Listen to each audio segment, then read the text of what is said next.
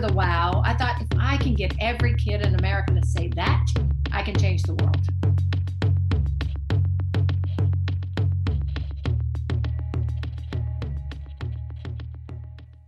Welcome to another edition of The Cusp Show, the Columbia University Sports Podcast, where we talk about the business of sports, media, technology, innovation, disruption, all different kinds of things. I'm Joe Favorito, back again with my co-host, Tom Richardson. Tom, welcome back.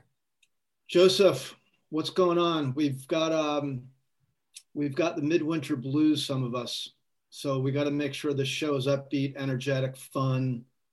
Got to make sure we get out of our funk because we've had crappy weather in almost the entire country. Another 5 or 6 inches yesterday in the Northeast. Yep. I think we're all ready for a change.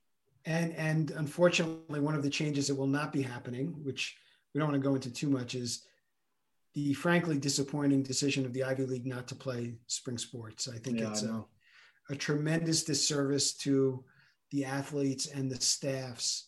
And in a time when people are thinking about innovation and leaning forward, and even the Ivy League took a lot of positive first mover steps not to play last year, but to not find a way to bring student athletes back was certainly disappointing and a blow to a lot of people, and especially ones who, were juniors going into senior years who didn't have any semblance of a year this year. That's really disappointing. So, hopefully better days are ahead. Okay, but as I said, we got to be more positive here. So now we're going to go on to positives. Let me mention one thing that really struck me just today, because I finally focused on the fact that this weekend, although everybody will be listening to this after it happens, but the NHL Winter Classic is this weekend in Lake Tahoe. And I'm sure by now, Joe, you've seen some of the imagery that's been shared. Yeah. It's kind of breathtaking what they're pulling off. Some of the photography, I just tweeted this out, is just really spectacular. And I know I'm actually quite anxious to watch that game. I think, do you know if it's on Sunday or Saturday? There are several games. It's not just one. Okay. But anyway, it's a spectacular setting. And it was kind of a reminder that even in the midst of a tough time, you can do really good creative things in the business. So kudos to the NHL for pulling that off. It looks like it's staged, beautifully, and it should be a great weekend of hockey. So ironically, one of the things when I saw some of those pictures, for those who are sports movie buffs, there was a film called Mystery Alaska. I remember that. The New York Rangers played a game in Alaska. And that was kind of what I thought of when I saw that, because literally, if you don't have to worry about a stadium, you could put a rink anywhere. So if you want to take a rink and put it in the Arctic Circle, and spend the money to do those things, you can do that, because the biggest cost center is the stadium, which you have to go to. And this year for the Winter Classic, that's not an issue. So yeah, you got to hand it to the league. They started this over 10 years ago, I believe, maybe 12 or something. 12. And it's really one of the most interesting executions of live sports in the entire business, I would say. And this, they're really going to town this year with a setting that is probably the most spectacular you can even imagine for something like this. So I hope it translates into interest and viewership. Yeah. We'll see. So we'll address that in the future. What are we talking about today, Speaking of spectacular and innovative. Okay. Yeah, let's talk about spectacular and innovative. So quick kind of how we got to this point.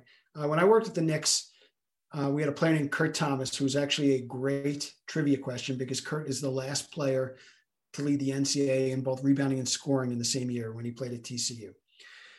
Kurt, when he came out of school and was drafted, basically got screwed by an agent and lost a lot of his money because he didn't understand finance. And we worked with Kurt and then eventually with a partner, Merrill Lynch, to create and put Kurt into the stock market game, where he mentored hundreds of New York City inner city high school kids on how basically to learn about financial literacy.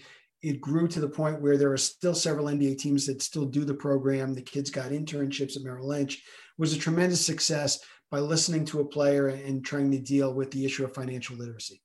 We fast forward to today, where financial literacy, especially for young people of color, is still an issue. And our guest today is helping young people, athletes, and brands, and people in the the finance space tackle that. And she came to it kind of a circuitous entrepreneurial way from other places that we have been associated with, like Nickelodeon and ESPN. So Tanya Van Court is the founder and CEO of Goalsetter, which is a company that basically has helped using gamification to help young people understand the finance world. Correct, Tanya? That's exactly right, Joe. Can I hire you as a pitch guy for Goalsetter? That was easy. So as a matter of fact, Joe might be available to do such a service. But anyway, so Tanya, before we talk about Goalsetter, give us the 2-minute, because it's a really interesting path on how you got here to this point, you know, starting obviously as an undergraduate at Stanford and then coming through some really interesting stops in the media and the entertainment business and how you ended up at Goalsetter. I will, but I'm going to start a little bit before Stanford. I'm going to start when I was born, Joe. I was born in Oakland, California. Proud East Oaklandite. My mom was an elementary school teacher in the East Oakland Public Schools. She was a single mom of 6 kids, and she used to bring home more kids on the weekends. And that really is why I started this company, because what my mom taught me is the love of community, bridging gaps, helping people with whatever you have, big, small, a little, or a lot. Fast forward in my own life, I went to Stanford, got a couple degrees in engineering, and then, as you indicated, landed at wonderful, amazing places like ESPN, where my team and I launched ESPN3, the first digital video streaming player in the cable industry. Then I moved to Nickelodeon. I ran digital products at Nickelodeon, including nickjr.com and noggin.com, and cut my teeth there on how do you create content that's engaging and exciting for kids and at the same time educational. And took that knowledge and moved to Discovery Education, where we launched digital textbooks across the country into classrooms across America to help kids with multimodal learning. And then one day, my own daughter, who was 8, about to turn 9, said, "Mommy, for my 9th birthday, I really only want 2 things." And I said, "What's that?" And she said, "Enough money to save for an investment account and a bike." And I thought, wow. If I can get, that's what I thought. Wow. But I thought after the wow, I thought if I can get every kid in America to say that, I can change the world. And that was it. Oh my God. Can we go back to a quick question? Your resume is so fascinating to me, but you studied industrial engineering. I did. Can you explain that? We hear that term a lot. I have a vague idea of what that's about. Could you summarize that quickly? Because it feels like the way the world has evolved since you were in college a while back, like that's actually probably a really great degree to have right now. It's so funny because industrial engineering is literally all about how do you make things more efficient, period. And as I got into industrial engineering, I had no idea what it is the truth of the matter, Tom. I was at Stanford. I was kind of a jack of all trades and a master of none. And I said, I don't know what I want to do. And I had a friend who said, well, look, you like science, you like people, you should do industrial engineering. It's a good mix of science and people. And I'm like, wow, that now you know, you don't hear that every day. Right. So industrial engineering literally teaches you how do you make organizations more efficient by looking at their financial resources, by looking at their human resources, and by looking at their processes. And so, you know, you maximize and optimize all of those things. I took behavioral science classes to talk about how you lead and motivate people, but I also took manufacturing systems design classes to figure out how do you optimize, a manufacturing line in a Pampers plant. So lots of different classes, kind of like a technical business degree is how I pitch it. Mm-hmm. Wow. Okay. And there was a lot going on at Stanford back then in this particular area, correct? Oh, I don't know. I feel like there's always a lot going on at Stanford. Well, but I mean, on this subject, because it kind of aligns well with the way the business world in particular has evolved because of digital. Yeah, with the focus, as we always talk about in the show, about user experience and user interfaces and things like that. Tom, you're 100% right. In fact, that was the era coming out of Stanford, as you said, where Google was launched, right? And where Yahoo was launched. And I was like, why weren't those my friends? I mean, who was I hanging out with at Stanford?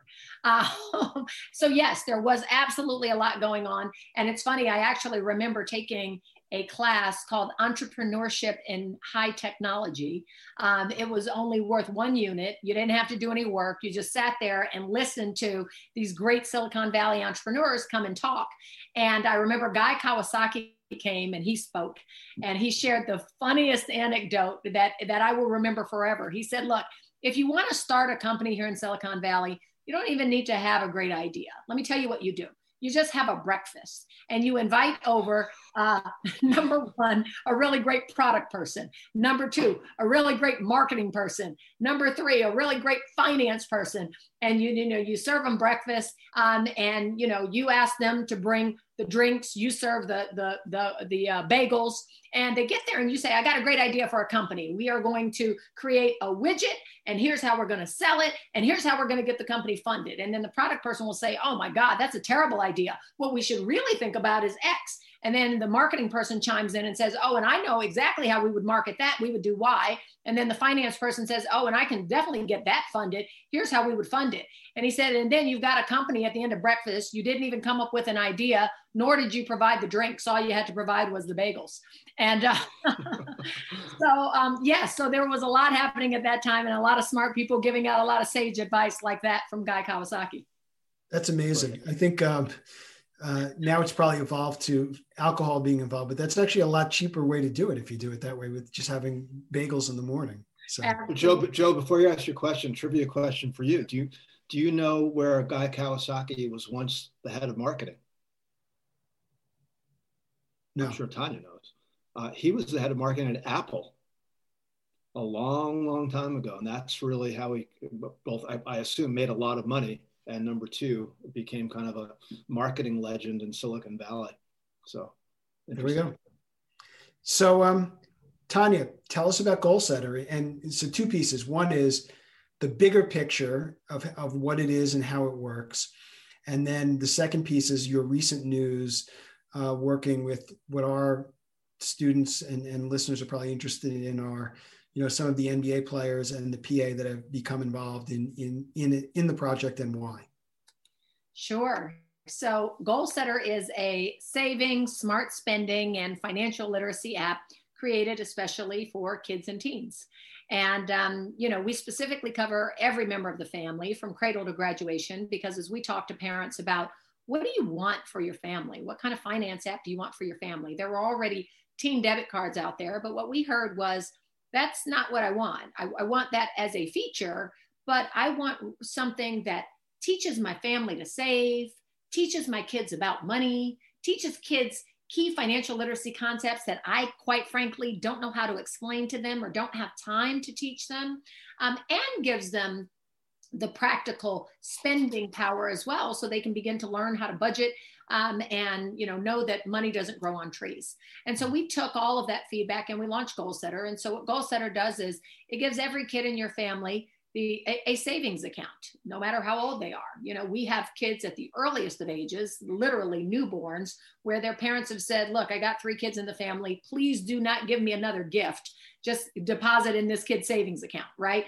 5-year-olds, we offer financial literacy quizzes that start from kindergarten and go all the way through 12th grade. So we really do grow with kids in the family and help them on their financial journey. So we start with a savings account. Kids can sign up to save for goals, big or small, short-term or long-term, doesn't matter what they're saving for as long as they're saving. Family members and friends can gift them goal cards instead of gift cards on birthdays and holidays. So they get real money towards real dreams in a real FDIC insured account.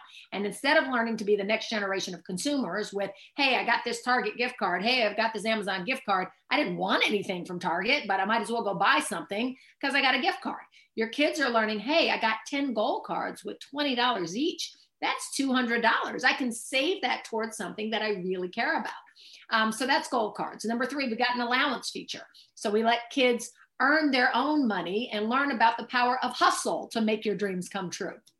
One of our allowance rules is called you're on payroll. So you're on payroll says you get $10 a week, but only if you do these 5 chores because you're on payroll. But another allowance rule is called entrepreneur in the making, which is here are 10 chores. You eat what you kill. So if you do 2 of them, you get paid for 2. You do 8 of them, you get paid for 8. But then finally, we wrap all of that with a really fun layer of financial literacy quizzes. They're mapped to national financial literacy standards put out by jumpstart.org, a real educational body, because yes, I'm an education nerd, but they're rooted in memes and GIFs from hip hop artists, social media influencers, athletes, YouTube personalities. So when Beyonce says, "Can you pay my bills? Can you pay my telephone bills?"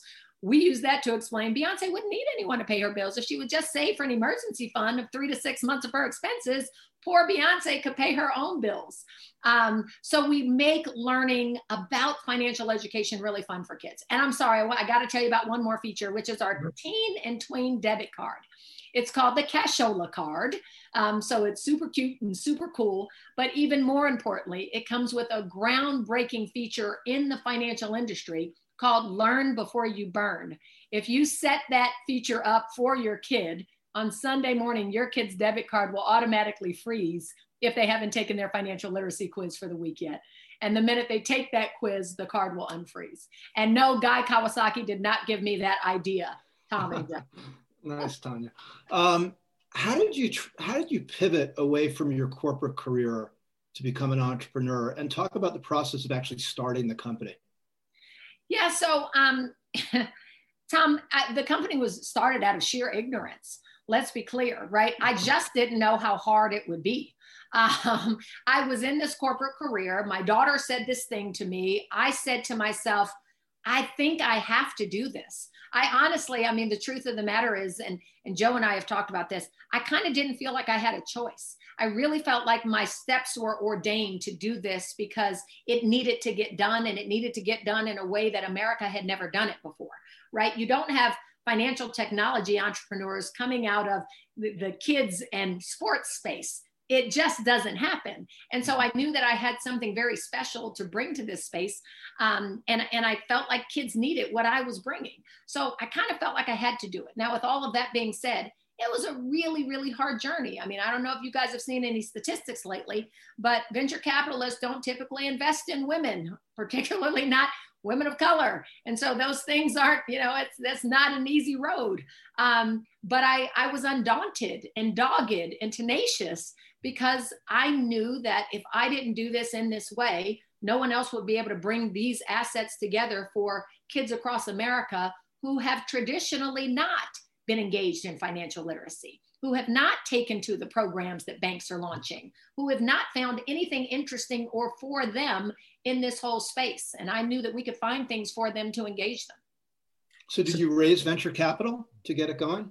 I did raise, so I didn't raise venture capital to get it going. I went and talked to angel investors. I started with the Stanford Black Alumni Association, which I am a member of. And they were, I had so many friends from there who wrote me my first checks. I was at a Stanford National Black Alumni Association meeting.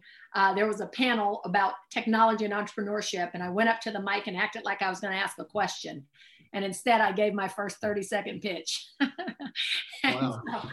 So that's how I got started. We just recently raised a round of funding. That round of funding included extraordinary human beings and investors who also happen to be athletes, like Kevin Durant and Chris Paul and Baron Davis. I mean, some of the smartest people I have ever met or known. And so they are investors in this round. PNC Bank, US Bank, are investors in this round. Northwestern Mutual Ventures, Portfolio, which is an extraordinary venture capitalist that invests in women and people of color, Elevate VC. So we've had some fantastic, Sterling K. Brown and his wife, Ryan Bathay. Sterling K. Brown is the star of This Is Us, and his wife was in First Wives Club. They are investors. So we have had just widespread support from really notable members of the African-American community, along with notable financial institutions. How, you talk about wanting to get this in front of every young person. How has it gone so far? And then with the recent funding from names big and small, where will that funding go to get you to your goal? So Joe, there are only so many people who can come in on an investment round, right? The investment round is capped.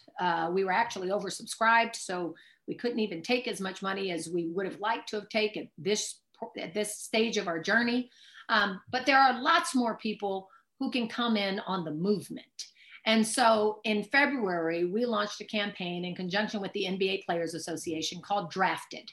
And we called it Drafted for obvious reasons, but we are drafting kids into the League of Financial Freedom.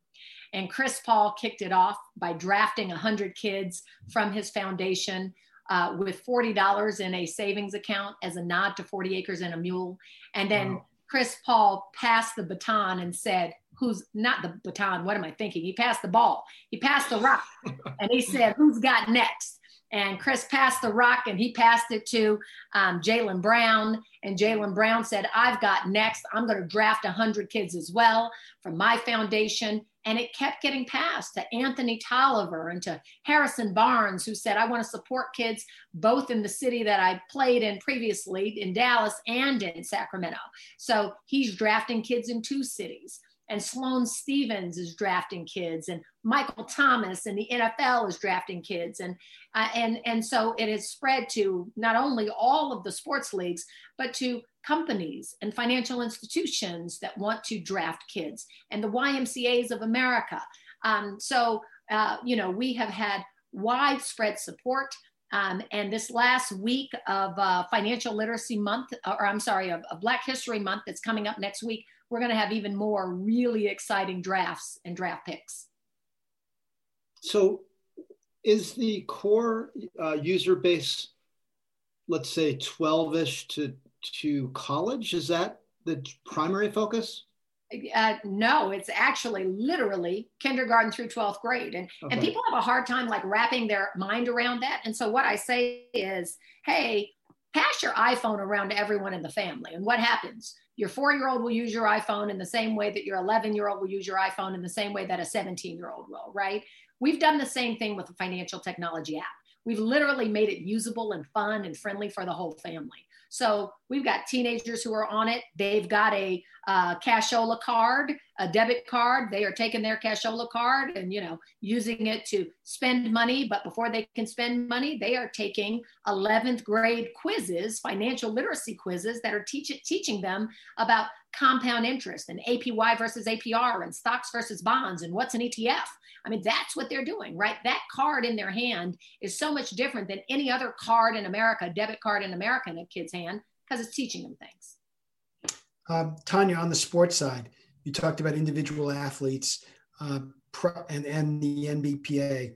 Any progress with teams or leagues adopting this as a best practice? I realize where we are right now with COVID that community programs have fallen a little bit away, but this is something in the virtual space that would seem like it would fit. I love that you said that, Joe. We are absolutely talking to teams about this. We have already had, the Pittsburgh Steelers and their community team said, we love this and let's share this with our players and get our players involved. We've got a big announcement coming next week with another team that is super excited, and they are drafting kids as a team in their local community. So that is really exciting. And we've got more to come. So we're engaged in lots of conversations right now at the team level, at the league level, to get additional support for this movement, because the players have really taken to it, and the players, are excited about it. It doesn't just let the players contribute to a larger movement. It lets them contribute to kids they care about in their local communities or in the community that they play in, which is really nice. So can you talk a little bit about your marketing of the product? Because obviously you're reaching out to different demographic groups, different psychographic types, et cetera. What kind of marketing effort are you putting behind this beyond just the recognition you would get from great press and from your star investors and stuff like that? Well, we are certainly investing in marketing, and we are investing in marketing in 2 ways. Number one is traditional marketing. So you'll see, Goalsetter ads on Facebook and Instagram, et cetera. Number 2, we are partnering with organizations who touch a lot of kids, in many instances, nonprofit organizations, to say, why don't you help us with marketing? And instead of us spending our money on the big tech companies like Facebook and Google, we can spend our money with you. And so we have really fantastic affiliate programs with nonprofits, with, influencers, with, people who have large followings on Instagram, TikTok, et cetera, to say, we will pay you for every kid or family who you bring in the Goalsetter, because it's a great way of displaying cooperative economics. And so, we very much believe in that and are doing a lot of marketing in both camps, quite frankly. Cool. One other question, I know we're going to get to our two questions we asked to all our guests, but what about on the college side? Have you seen an uptick at all or interest from universities with student athletes or university groups that have big finance institutions that can come and say, we would like to bring this as part of our outreach in our community? Has that come up at all yet? It's funny. It has not come out up on the college side yet, although we are certainly talking to, Stanford alumni about how Stanford alumni can support the local community around Stanford, East Palo Alto, by drafting kids in East Palo Alto. And I think that is truly one of the best ways that colleges and universities can give back to their local community, prepare that next generation of kids to be the next generation of collegiates. Kids who have savings accounts in their name, I forgot to share some statistics on why we're doing this. Kids who have savings accounts in their name are 6 times more likely to go to college and 4 times more likely to own stocks by the time they're young adults. So when we talk about wanting to create the next generation of collegiates in that college town, this is right up that alley, Joe. It's also right up the alley of how do we close the wealth gap in this country, right? We can't make up for a gap that's 400 years old, but let's be clear, we can at least set the next generation of all children on a path to financial freedom. And if you ask any one of your friends, I don't care if your friends are rich or poor or suburban or urban or black or white or Latino or Asian or, some mix of all of those, kids in America are not getting financially educated. It's not happening. And so our app uniquely gives every kid from every background the opportunity for a financial education, which will set them up to become more apt to own stocks and learn about the stock market and be interested in growing wealth and not hide their money under a mattress. And be more savvy about how they can build wealth both for themselves and their own family and for the next generation. So that's what we're trying to do. It seems as though the controversy and concerns around the gamification of consumer finance as represented by Robinhood would actually be good for you guys in terms of a storyline to support your thesis. In other words, one of the concerns about young people getting into Robinhood is they literally don't know what they're doing. And Robinhood has made a UI that is so attractive to young people to start essentially thinking of the stock market as a game, which it's not. So have you thought about that? Okay, so Joe is going to be my pitch guy. Tom, you're going to be my strategy guy. And, we can just all work on this. I like it. I love it. I love it. Well, it's funny, Tom, we literally just got off of a call. We are in the midst of designing the investment component of our app now, because we are going to be launching an investment component of our app, but right. We are thinking very, very carefully and very seriously, to your point, about how we do that in a responsible way. Right? When we launched our debit card, there were other debit cards in the market. We could have just launched another debit card. We didn't do so because we said it's irresponsible. It's irresponsible to put a piece of plastic in a kid's hand and send them off into the country and say, send them off into the neighborhood in New York City and say, go forth and spend. Right? And we can say that that's teaching financial literacy, but that's not teaching financial literacy. It's teaching kids how to send money and spend money. And the last I checked with my 15-year-old and my 11-year-old, they both know how to do that really, really well. And so it was important for us to do what my grandmother taught me a long time ago, Tom, which was my grandmother said, you got to do what you need to do before you can do what you want to do. And so with our debit card, we make sure that those kids are taking the financial literacy quizzes before they're out spending. Similarly, with the investment features that we are launching, we are thinking very carefully about how to make sure kids are doing what they need to do before they do what they want to do. Hey, Tanya, before we get to our last two questions, are there certain traits or certain pieces of business that you learned, whether it was Nickelodeon, Discovery, ESPN, that you brought along that fit really well with the business that you're running today, or did you have to kind of fake it till you make it? Wow, Joe, it's so funny. I was telling a guy on my team just this morning. He came from a big bank, and he said he's been on the team for 2 months. He said, I learned more in the past 2 months than I learned in the past 2 years at the big bank that I was working at, right?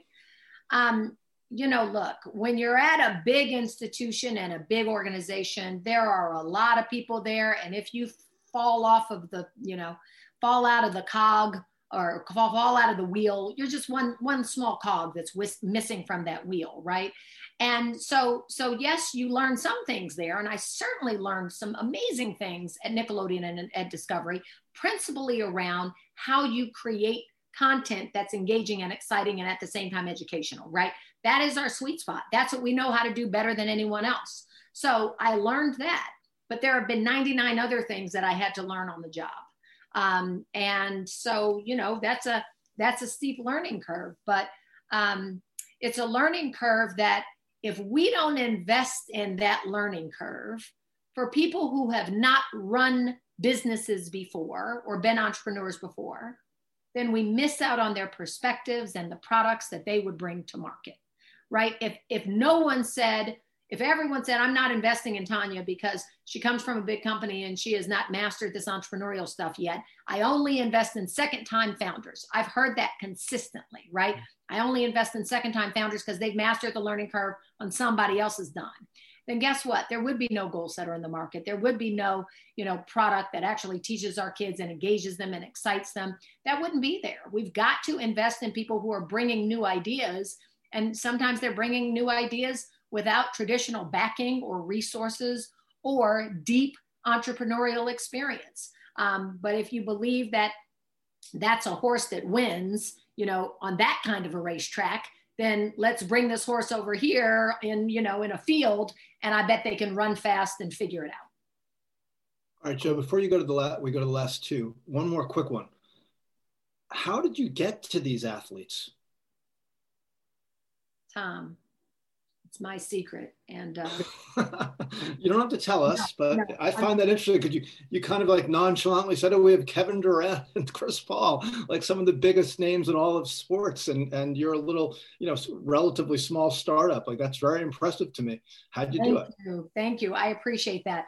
Look, I mean, the truth of the matter is that, I really do believe in karma. And I really believe that if you're doing the right things for the right reasons, that people who believe in what you're doing will find you and you will find them. And so, this isn't about just the company for me. I mean, I didn't leave. I was making a great paycheck in large companies and doing things that were relatively interesting and had great teams. I didn't come and jump into this entrepreneurial space because I wanted to be an entrepreneur. Absolutely not. I didn't, quite frankly. I didn't come jump into this entrepreneurial space because I wanted to make a lot of money. That wasn't it for me either. I jumped into the space because I felt like it needed me and that I could make a difference. And I think when you want to make a difference, you can get to people who also believe in making a difference. And so, you'll notice that all of the names that I shared in terms of people who are on our cap table now, those people are movement makers. Those organizations are movement makers. Mm-hmm. US Bank just announced yesterday that they're investing over $100 million in closing the wealth gap for Black and brown people. PNC Bank has made a similar announcement of investing $500 million in the African-American community. These are organizations and individuals who are committed to closing the wealth gap. And that's what we're committed to too. So I think we were able to find them because we have the same passion, we have the same belief, and they knew why I was doing this work that we're doing. And by the way, you do have a network that continues to expand from a lot of people that we've had on our show before, that will help put good people with good people. I think that's important too.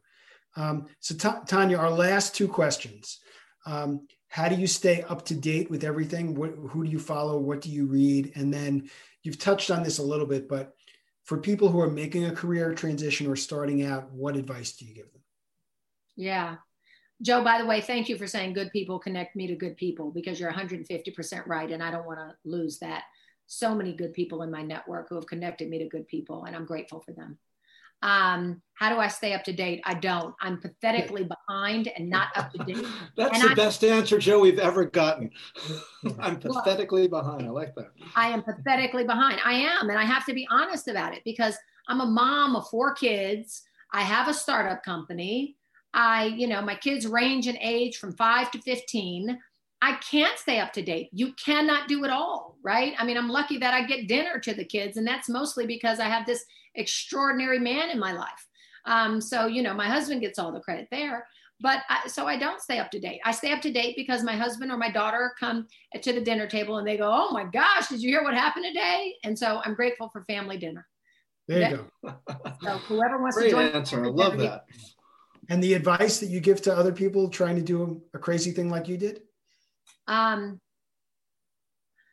The advice that I give to other people is know what you're getting yourself into and don't do it unless you are absolutely 150% in. This entrepreneurial thing is very similar to marriage. If you are walking down that aisle and you're like, I'm not so sure about this, turn around and run the other direction.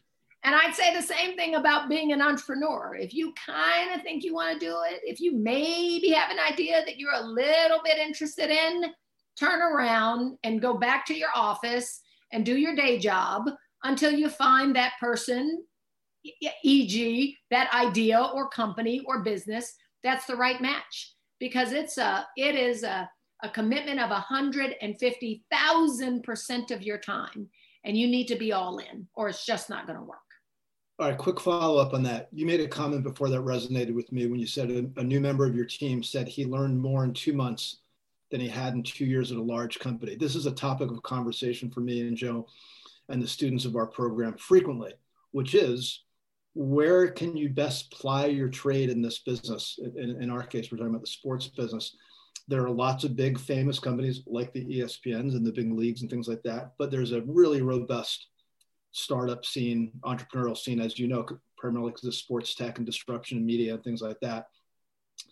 Do you think everybody would be wise to think about that particular point, how much more you can learn in a smaller environment, even though it may be less popular in terms of pathways?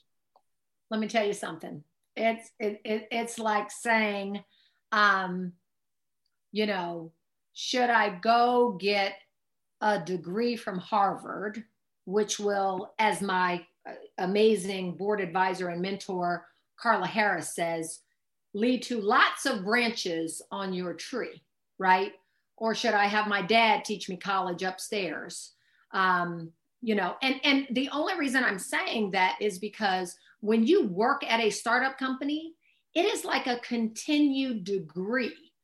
You can go anywhere from there, right? Like you can go to, hey, I worked at this startup company. I can go to ESPN from there, right? Hey, I worked at this startup company. I can go to a larger startup or another small startup like the skill sets that you learn are just so coveted. I remember being at Nickelodeon and, if we had an opening for a digital marketing manager and we got somebody in there from, a startup company that had done all of their digital marketing, or quite frankly, someone from, a more well-established company, but that was renowned for digital marketing, right? We were like salivating, like, oh, okay, you have the job now, because everyone else's resume looked alike. It was like, we're all circulating amongst these large companies and we're kind of doing the same things. And so, it's just, you're not bringing much extra to the party. But if you work at this startup company and you literally have had 7 jobs in your one job, you are so talented and so rich. Your education from that undergraduate degree or that graduate degree has been extended with what I would think of as a PhD. I mean, you basically are walking in with a PhD. So I think it is enormously, enormously valuable. And I would certainly encourage your students to pursue that. Look, and because most of your students are interested in sports, right? If they were interested in banking, right, then don't come here. Go, do that program at Morgan Stanley or do a great program at UBS and, become the next investment banker. That's great. That makes sense. But if you're in general interested in business and sports, and absolutely go find a sports tech startup that is doing some interesting things to you and jump in there. And one of them could be Outstanding Goalsetter. answer. Outstanding answer. Yep. Hey, Tanya, before we let you go, probably the most important thing is where can people find more about you and where can they find out more about Goalsetter? Or if they're interested in learning about the entrepreneurial space and maybe you're looking for interns or help or employment in the future, how do they find you in the company? I love it. I love it. We are always looking for help. We are small. We need smart people who are willing to work hard. So you can, number one, follow us at Goalsetter Co. We would love for you to follow us and find out more about what we're up to. Shoot us a note. You can send us a note at hello@Goalsetter Co. A little known fact is I read 90% of those. So if you send a note there, I will see it. And if I don't see it, our customer service team will flag the ones that are for me and send it to me. So just, shoot us a note at hello@Goalsetter Co. And definitely and one last thing, if you got a little sister, a little brother, a niece, a nephew, a cousin, let them know about Goalsetter. When I tell you that we talk to 20 somethings all the time who say, I wish I had had this when I was young, it would have changed my life. That's what we hear consistently. So give them the gift of changing their lives. You can literally give them a gift by going to our website, goalsetter.co, and clicking on give a gift. You just plug in the amount you want to give. You can upload a video. Hey, it's Uncle Joe. I'm giving you this $50 to start your first savings account. It's super cool. They'll love it. And you will start them on a path to financial freedom. So Tom, I have a question for you. Did we find someone who was a little bit uplifting to lift us out of the yes, Joe, the show started a little bit dark and ended up extremely light. Sure. So, man, that was a breath of fresh air, a breath of inspiration. Tanya, congratulations on pulling this off and making it work. And I really hope it continues to blossom, because it's an amazing idea and I love your energy and passion about it. That's what we need. Thank you, Tom. Well, look, I've got to say thank you to you for having me on. And I've got to say thank you to Mr. Joe Favorito for being one of those good people who connects me to good people. And he has not only connected me to your show, but he's connected me to other really amazing people who have certainly helped our efforts. And that's what it's all about. That's the only way that we got here. It wasn't a solo effort. It takes a team. And we are grateful to all of you for your support and help. I've already sent my LinkedIn invitation to you, by the way. So I hope you accept me. Awesome. And welcome to our village. Thank you. I appreciate that. A fine village it is. Yeah. So once again, this has been Tanya Van Court joining us on the Cusp Show. She is the founder and CEO of Goalsetter, a woman of color leading an entrepreneurial business, living in Brooklyn, which we didn't mention, mother, entrepreneur, has really touched on so many things. Thanks for joining us today. Once again, this has been Joe Favorito for my co-host, Tom Richardson. You've been listening to The Cusp Show, and we will see you down the road.